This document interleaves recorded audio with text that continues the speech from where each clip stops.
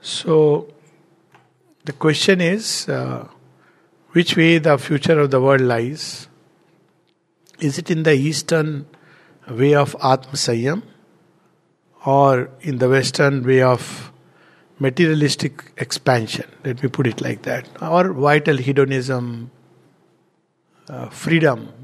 On one side there is a vital freedom. I won't use the word freedom, unqualified, because what we practice is not freedom, but a kind of vital freedom where a man gets in fair amount of play of the untrampled vital freedom. Not fully untrampled, but trampled by law and to an extent reason. And Eastern cultures were more based on Atma Sanyam, self-discipline, self-mastery. In future, the future is leading us towards unification. It cannot be completely Eastern or completely Western. But before that, let us understand the basic difference between the two. The Western culture is oriented outward, towards the surface, towards life, body, and to an extent, mind, in its heydays of philosophy. So these are the three fields. We can use the word field of nature. That's why a typical, when I use the word typical, it doesn't mean everybody. It means, if you asked what is God, one would say nature. And there is no need to bring in God. God is a superfluous entity. By nature you can explain everything. So that tendency of Western thought is to explain everything on the basis of nature. Make a very careful and assiduous study of nature. And see how life can be made fruitful, if not meaningful, just by studying and mastering the outward material nature. This is the way of the best. And what do you do with this life? Well, that is left to the choice of an individual. So an individual has the freedom to lead his life the way he wants, provided he doesn't trample upon somebody, puts his feet on somebody else's toe. As long as he doesn't do that, it's okay. And for that there is law. What the individual does in his private life. Let's take an example. If a person drinks alcohol, it's his choice. As long as he doesn't create a drunken brawl or drives in a drunken way and creates a problem, it's perfectly fine. Whereas in Indian thought, I'm talking of days before the acculturation took place.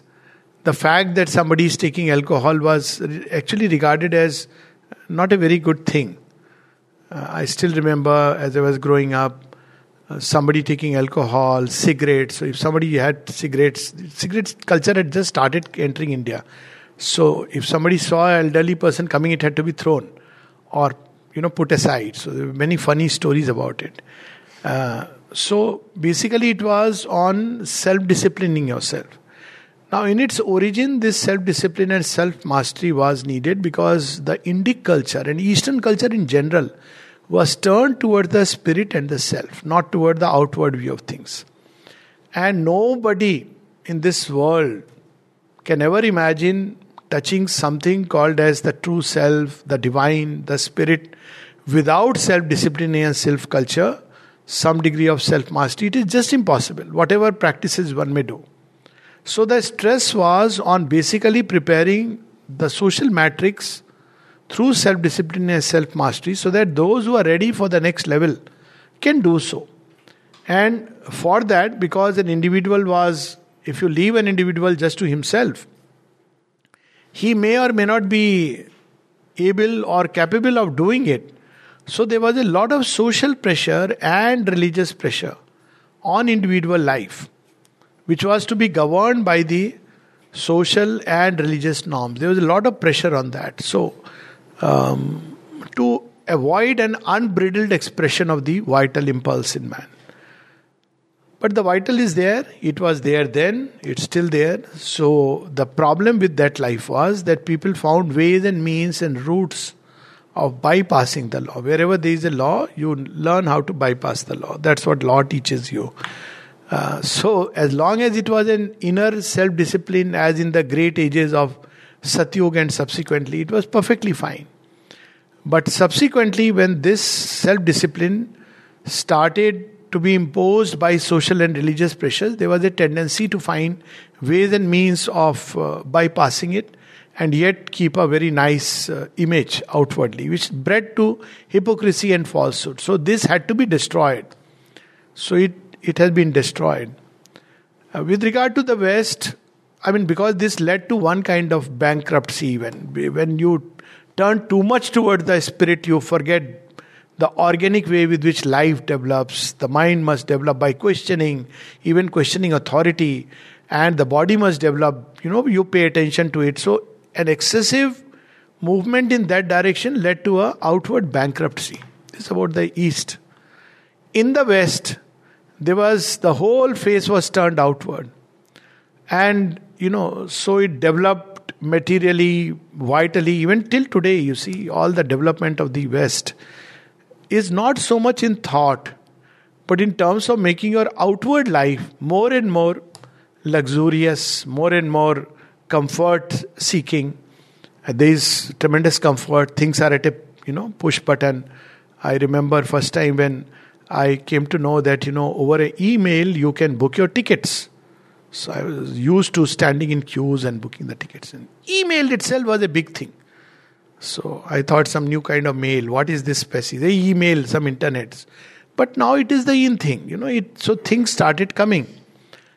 Because the world started moving towards a unity. And then in the Western context, because there was so much of stress on outer comfort and vital pleasures and enjoyment, there was another kind of bankruptcy. It was the bankruptcy of the spirit.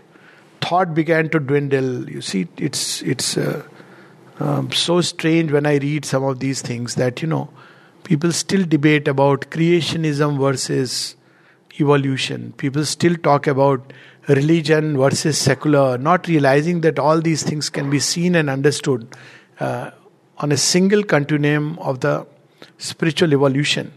But that led to another kind of bankruptcy. The world towards which we are moving, both must bring their assets. You cannot have a world which is purely oriented with the unbridled freedom of the Western world, nor a world which is impoverished of your outer life, because spirit seeks fullness and not annulment. And whereas you have the riches of the spirit but of no good outside. So the world is moving towards a state of unification between the East and the West. And that's why there is a frequent contact between the two cultures. It started somewhere in the middle of the, what we call as, in fact, even a little before Christ, when message of the East went to the West through Christ. It went through even Islamic invasion, led to a kind of an Eastern message moving towards the West. And vice versa through, Greek invasions, British invasions. So it was nature's attempt to break the boundary walls in which there was strict confinement. And through this acculturation, new things began to develop. The old patterns got broken. So what is going to be the future? It's not something of the East, something of the West. Eastern thought as the background and support. Because without the self and the spirit, we are nothing. And Western thought, which stresses on one side on individual freedom and growth, which is needed. On the other hand, towards, fullness of life. Towards regarding even this idea of human, God dwells in human. Beyond that, you leave it, but at least in human. So this humanism, this aspect which came, it was there in the East, but in the extreme stretching of thought toward the vacant infinite, it got lost. So that must be also picked up. Both have to be brought together.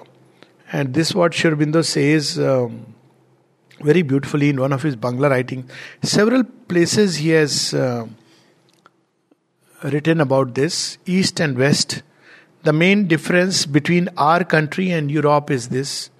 Our life is turned inward, Europe's outward. It's very evident.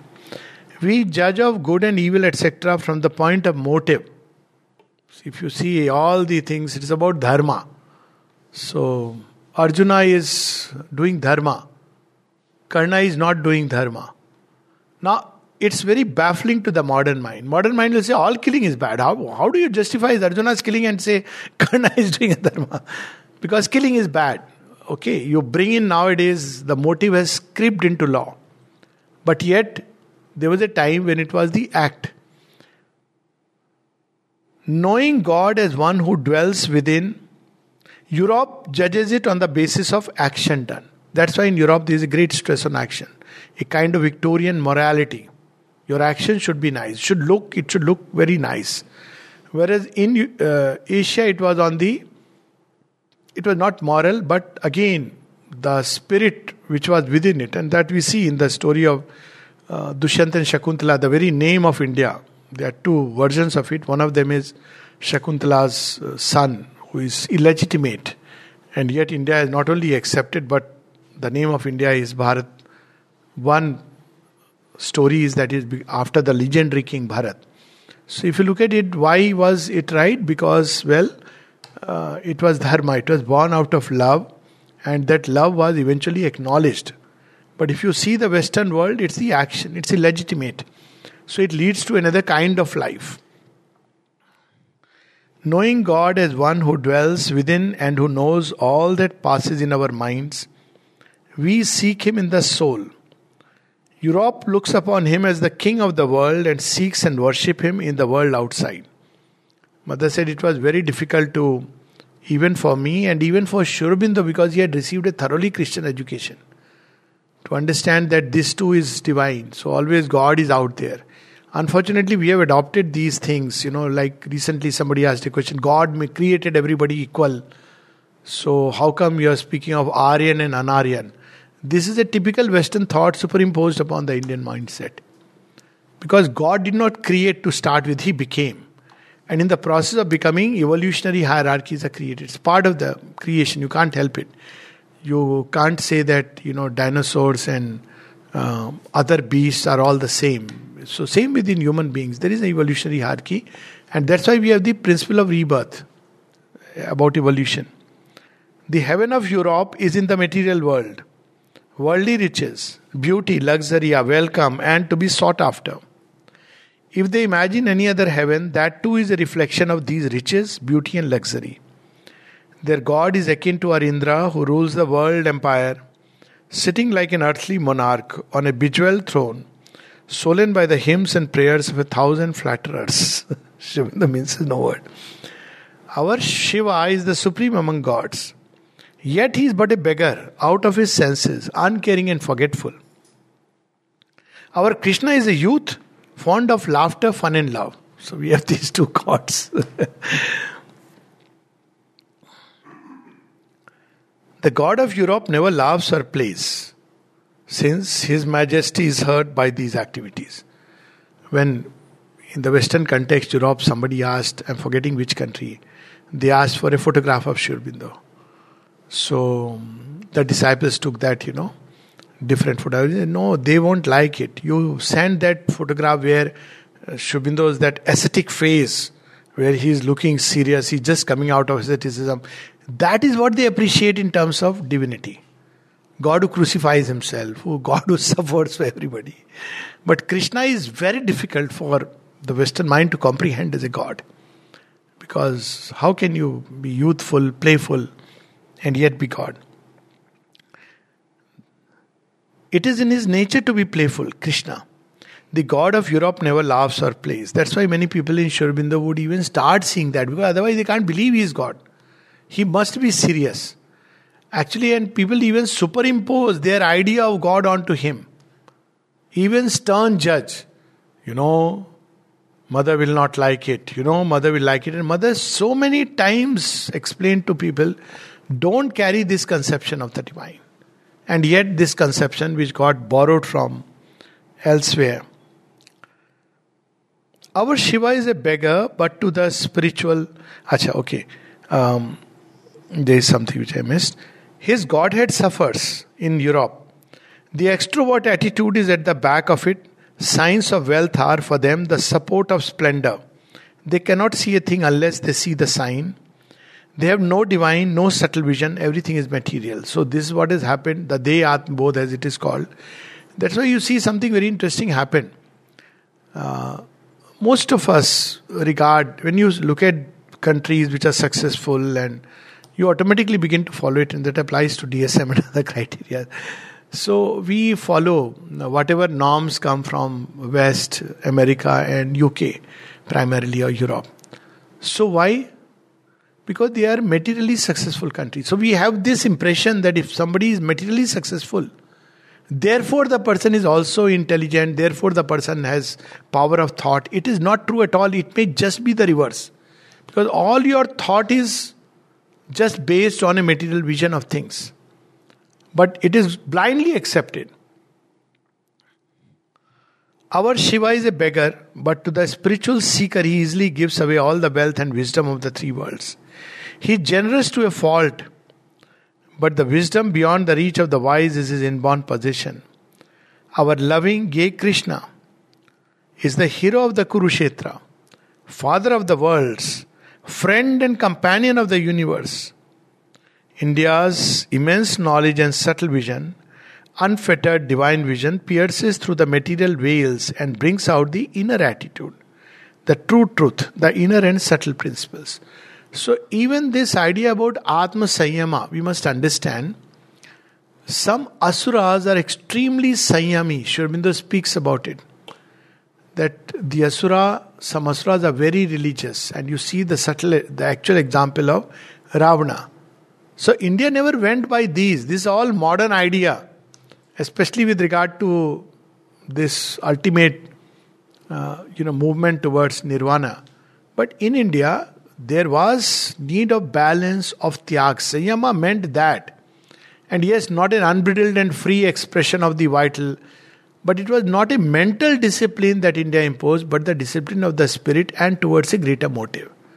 But when we discipline the vital by the mind, then you have a different kind of a civilization altogether. You see, the soldiers in the Second World War were extremely disciplined and regimented. The mind had so much power there, vital, that they had no feelings when they could kill. But that's not the kind of discipline that we speak about. It's Atma Sanyama, not Man Sanyama. It's also important to understand because many of us have started practicing Man Sanyama, which is a different thing altogether. It's a Atma Sanyama, for the joy of the spirit, for the sake of the spirit. The same order is observed about good and evil. We look at the inner attitude. There may lurk holy feeling behind an activity that we condemn. And we have those stories Sri Ramakrishna recounted about a drunkard and a person, seemingly pious man, and at 6 p.m. both parted ways, friends, for the day, for the night rather. So one went to the drinking bar and the other went to a prayer hall. This is Sri Ramakrishna's story.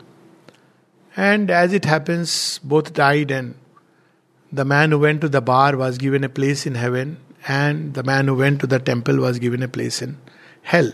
And when he was asked why, so he said, while you were in the holy place, you were thinking, my friend is so lucky, he doesn't have all these moral, mental restraints like me, so he can enjoy life. I wish I could be like him. Whereas the man who was there was thinking, what a miserable wretch I am. I wish I was like my man and my friend and had some very beautiful Godward turning. So that is noted by, in India, that is valued much more than outer action. It's a unfortunate thing that we have completely taken that model and started applying it here. But that's not how Indian thought was. That's why it's very difficult to understand. Many Indian stories, I have several times recounted them, especially of the avatar, Shri Krishna. The way he married Rukmani and the way he made Krishna marry Subhadra is something which can scandalize human thought. But he did so. Why did he do so? Yet he is God. Something within us understand that the real truth is of motive. Just as behind the outwardly good or sanctimonious conduct may lie hidden the self-seeking of a scoundrel. Every day you may go to a religious place and worship, yet you may be a scoundrel, asking for all the outer things. Good and evil, joy and sorrow are subjective factors. The outer activity is but a veil. We know this, though for the sake of the social order, we respect outward good and evil as evidence of the activity. But the inner attitude is what we really cherish. The renunciant sannyasin who behaves like inert, mad fiend, jadonmat pishachvat. That's how it is described by Shankaracharya, that the man who has realized God, you can't judge him by his behavior. He may act like a Jad Bharat, inert, not moving at all.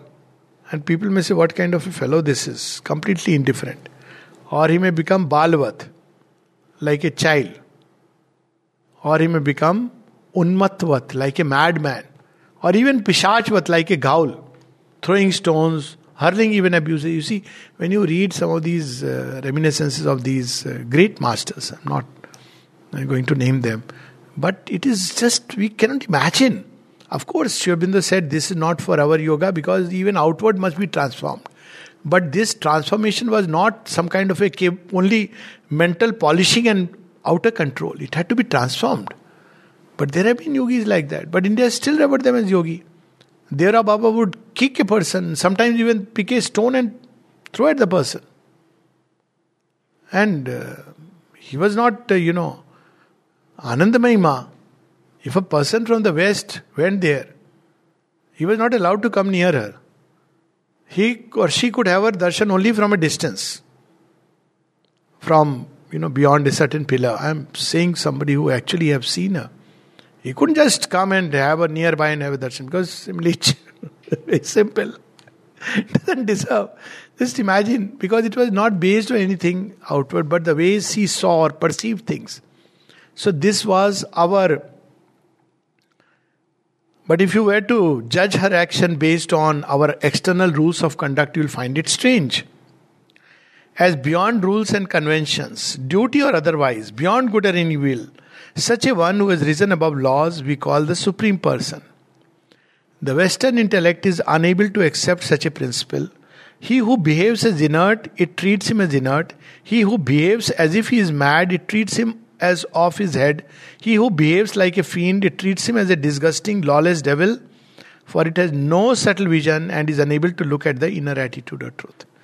And I think some of the movies that came in the 60s, post-supramental manifestation, indicated this shift in attitude, where the West began to look at the inner motive. One such movie, which was one of my favorites, in 70s I had seen it. Some of you may have seen Dirty Harry. Seen the movie?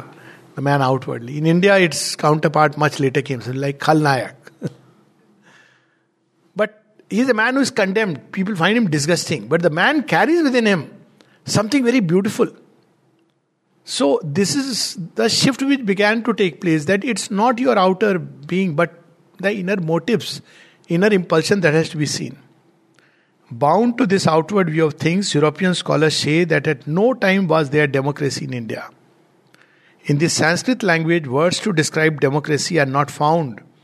Those days there were no legislative bodies like the modern parliament. We too on our part have been content to accept as valid this Western view. In our Aryan rule there was no lack of democracy. Its external instruments were no doubt insufficient, but the democratic attitude permeated the core of society. First, every village was run entirely on democratic lines. That was meant by Panchayat. Who were these 5 people? Nobody's ever asked. Who were the 5 people? Panchayat. So you had it seems, I am told, that 4 people from the 4 Varnas. And there was one who was the head. So it was a Panchayat. So you had the Panchayati Raj. Grassroots democracy existed. You didn't have to go through High Court and Supreme Court. Within the village, because people knew the context of an event. They were not just carried away by, going to court and then all the witness papers and all the hostile witnesses. So this is how the democracy was, a grassroots democracy. The rural democracy was kept intact during Mughal rule. It vanished only the other day under the operation of the British government. Secondly, even in the small principalities where there existed conditions favorable to a convention of the masses, this custom was in force. So this is how Sri Aurobindo first describes the basic difference, and then he says the unification of the East and the West is the religion of today. We have to integrate both. We cannot afford to ignore the message of the East. If we do it, it's at total peril. That there is the self and the spirit, which is the foundation of things. That only the East can give that message. It's equipped to give that message. But equally, if we ignore the Western message, that life, body, mind, even your most outer life has to be respected. If we ignore it, then there will be no self-fulfillment of the spirit. And only we will have another period of impoverishment. But in this task of unification, if we consider the West as the foundation or the chief support, we shall be making a grievous error. The East is the foundation, the chief support. The outer world is established in the inner, not vice versa. So by all means, have a wonderful, opulent outer life. But like Videha, King Janak, that is our ideal of the Jivan Mukta.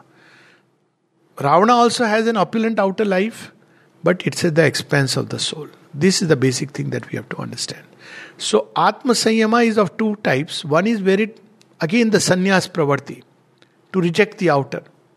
Shri Krishna himself has declared that is not the path of mankind's progress. And another Atma Sanyama is where you are moving in the objects and yet you are inwardly a master. You have it, you take the rasa, and if you don't have it, if it goes away, you're not craving for it. This is the kind of Atma Sanyama, and that too not for its own sake, but for the sake of the fulfillment of the spirit, which demands that these members of our life, instruments of nature, must be subordinated to something higher and greater. That's why this disciplining is needed. Otherwise it has no meaning. The outer world, respect and emotion or inner attitude are the source of energy and activity. One has to be faithful to one's true attitude and sense of reverence, but one is not to be attached to the application of force and the external forms and means of activities. The Occidentals are busy with the outward forms and means of democracy, but the external form is only for the purpose of expressing the inner attitude. So for example, if we say that we must touch every elder's feet, and if we give importance only to this external form, then we are committing a mistake. It is the inner bhava which must flow. So what really is worthy of being respected? Is it really dependent on age? Or is it dependent on something much deeper? Is Ravana to be respected, Bhishma to be respected just because he is the grandsire? No. Truth, dharma is to be respected. So this was the truth of Indian culture. Many of us believe that these outer activities, respect the elders, give, parent their due respect. This was not the essence of Indian culture. In Indian culture, you see quite the contrary. The basis of Indian culture was dharma in the highest sense of the word. Dharma was not about something external. Dharma was always something inner. You should be faithful to the truth and the calling within you. And that was important. The Occidentals are so attached to the forms and instruments that they are unable to notice that in their external expressions the inner attitude and reverence are languishing. These days in the Eastern countries, the inner attitude and respect for democracy are becoming fast clearer and creating external means. So this of course is speaking of in context of the Indian Revolution. This writing belongs to 1907, 1908. But yet the essence is there, that external derives its truth from the internal. And I'll give one example. So you have so much emphasis on external manners, habits. Even there are books on how to behave, manners. So when you get down from the car, I remember in Air Force, I had to pick up one very senior officer as whatever, like I'm supposed to attend upon him. So I went to pick up. So I didn't know that which side of the car I am supposed to sit. And I sat coolly. Later on, he remarked to my senior that, He doesn't know this basic discipline. And the worst was when there was a luncheon, when my senior medical officer, so I was supposed to look after him. Very nice, part of culture, but look at the strangeness of the whole thing. How we have borrowed a system and misapplied it. So I got everything arranged for him in his room. And then he said, what about my drinks? Now, I never thought about drinks. I said, okay. So I went, got drinks, and I didn't ask which drink. So I got 2-3 bottles randomly. Anyways, after that, he was very nicely, courteously said, why don't you sit and have with me? I said, no, I have to go home because my wife would be waiting for me for lunch. Now, this was my culture. But this was again taken as a minus point. He just left me alone and went away. This is not done. Now, this is the externality. You open and I give this example that you go to a 5-star hotel. And this is an aped culture. This is not original Indian.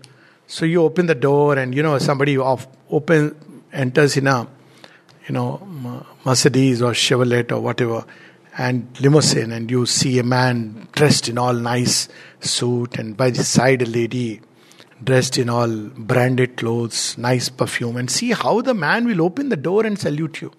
What is he seeing? He may be actually treating a scoundrel inside his. But another person from the village, seemingly uncouth, comes wearing a dhoti. He may be an erudite scholar, but he will not be respected. So this was another incident which I can share. My father since he retired, he used to love wearing lungi. A lot of Indians love wearing lungi. In South, it is a craze.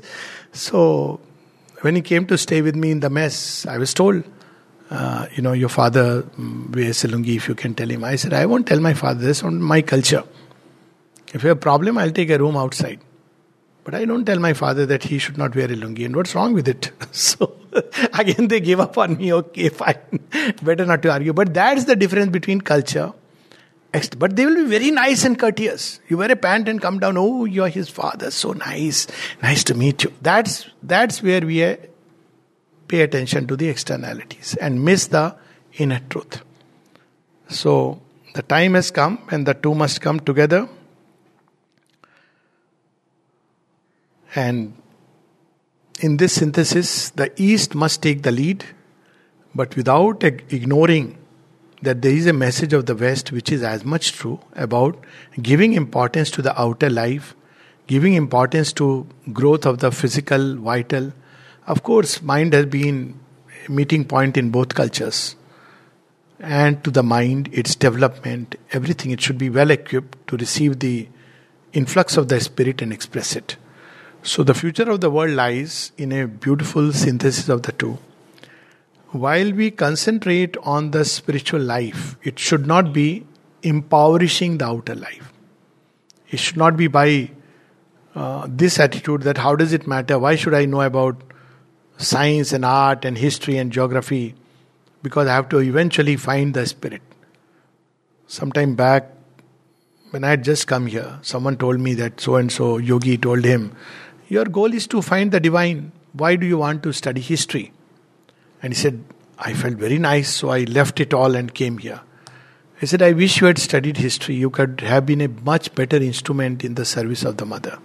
So this is the attitude we have to adopt. Spirit first and foremost. But also the mind, life, body, heart, everything, and even the most external nature should be refined. But refined in the ways of the spirit and not the way of the West, where it's more like something which is convenient, like hi and bye rather than namaste. Of course, we should not make too much of a namaste, like, making it appear again another kind of show and facade. It should come from within. Indic cultures are moving from within outward. That is the hallmark of India, and not from outside within.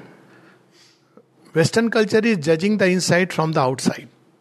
Indian culture judges the outside from the inside. Inside must develop, must be the basis, but outside should not be neglected and also developed. This is the essence towards which world will move. And at the end, Sri Aurobindo says something very interesting at one place. If you go through an international travels, you will see They show this day and night cycle.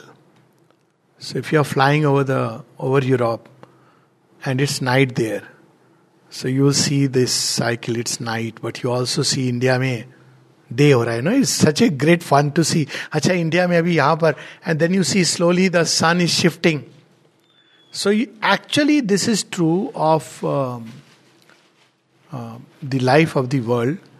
And Sri Aurobindo says that there was a time when the day was shining upon Europe and the night was upon the West. But now it has shifted. So you see that Europe is slowly, but it's inevitably and very clear, plunging towards a night, confused about how to act based on whatever they had built, the democratic systems, ideals. They don't know what is to be done with all this because it's creating more and more confusion. Whereas the East and Asia is rising. That's what Sri Aurobindo says also. So the Asian way of life must be the backbone and the background. The Western way of life must be the efflorescence of the truths that the East has discovered and is yet to discover and give to man.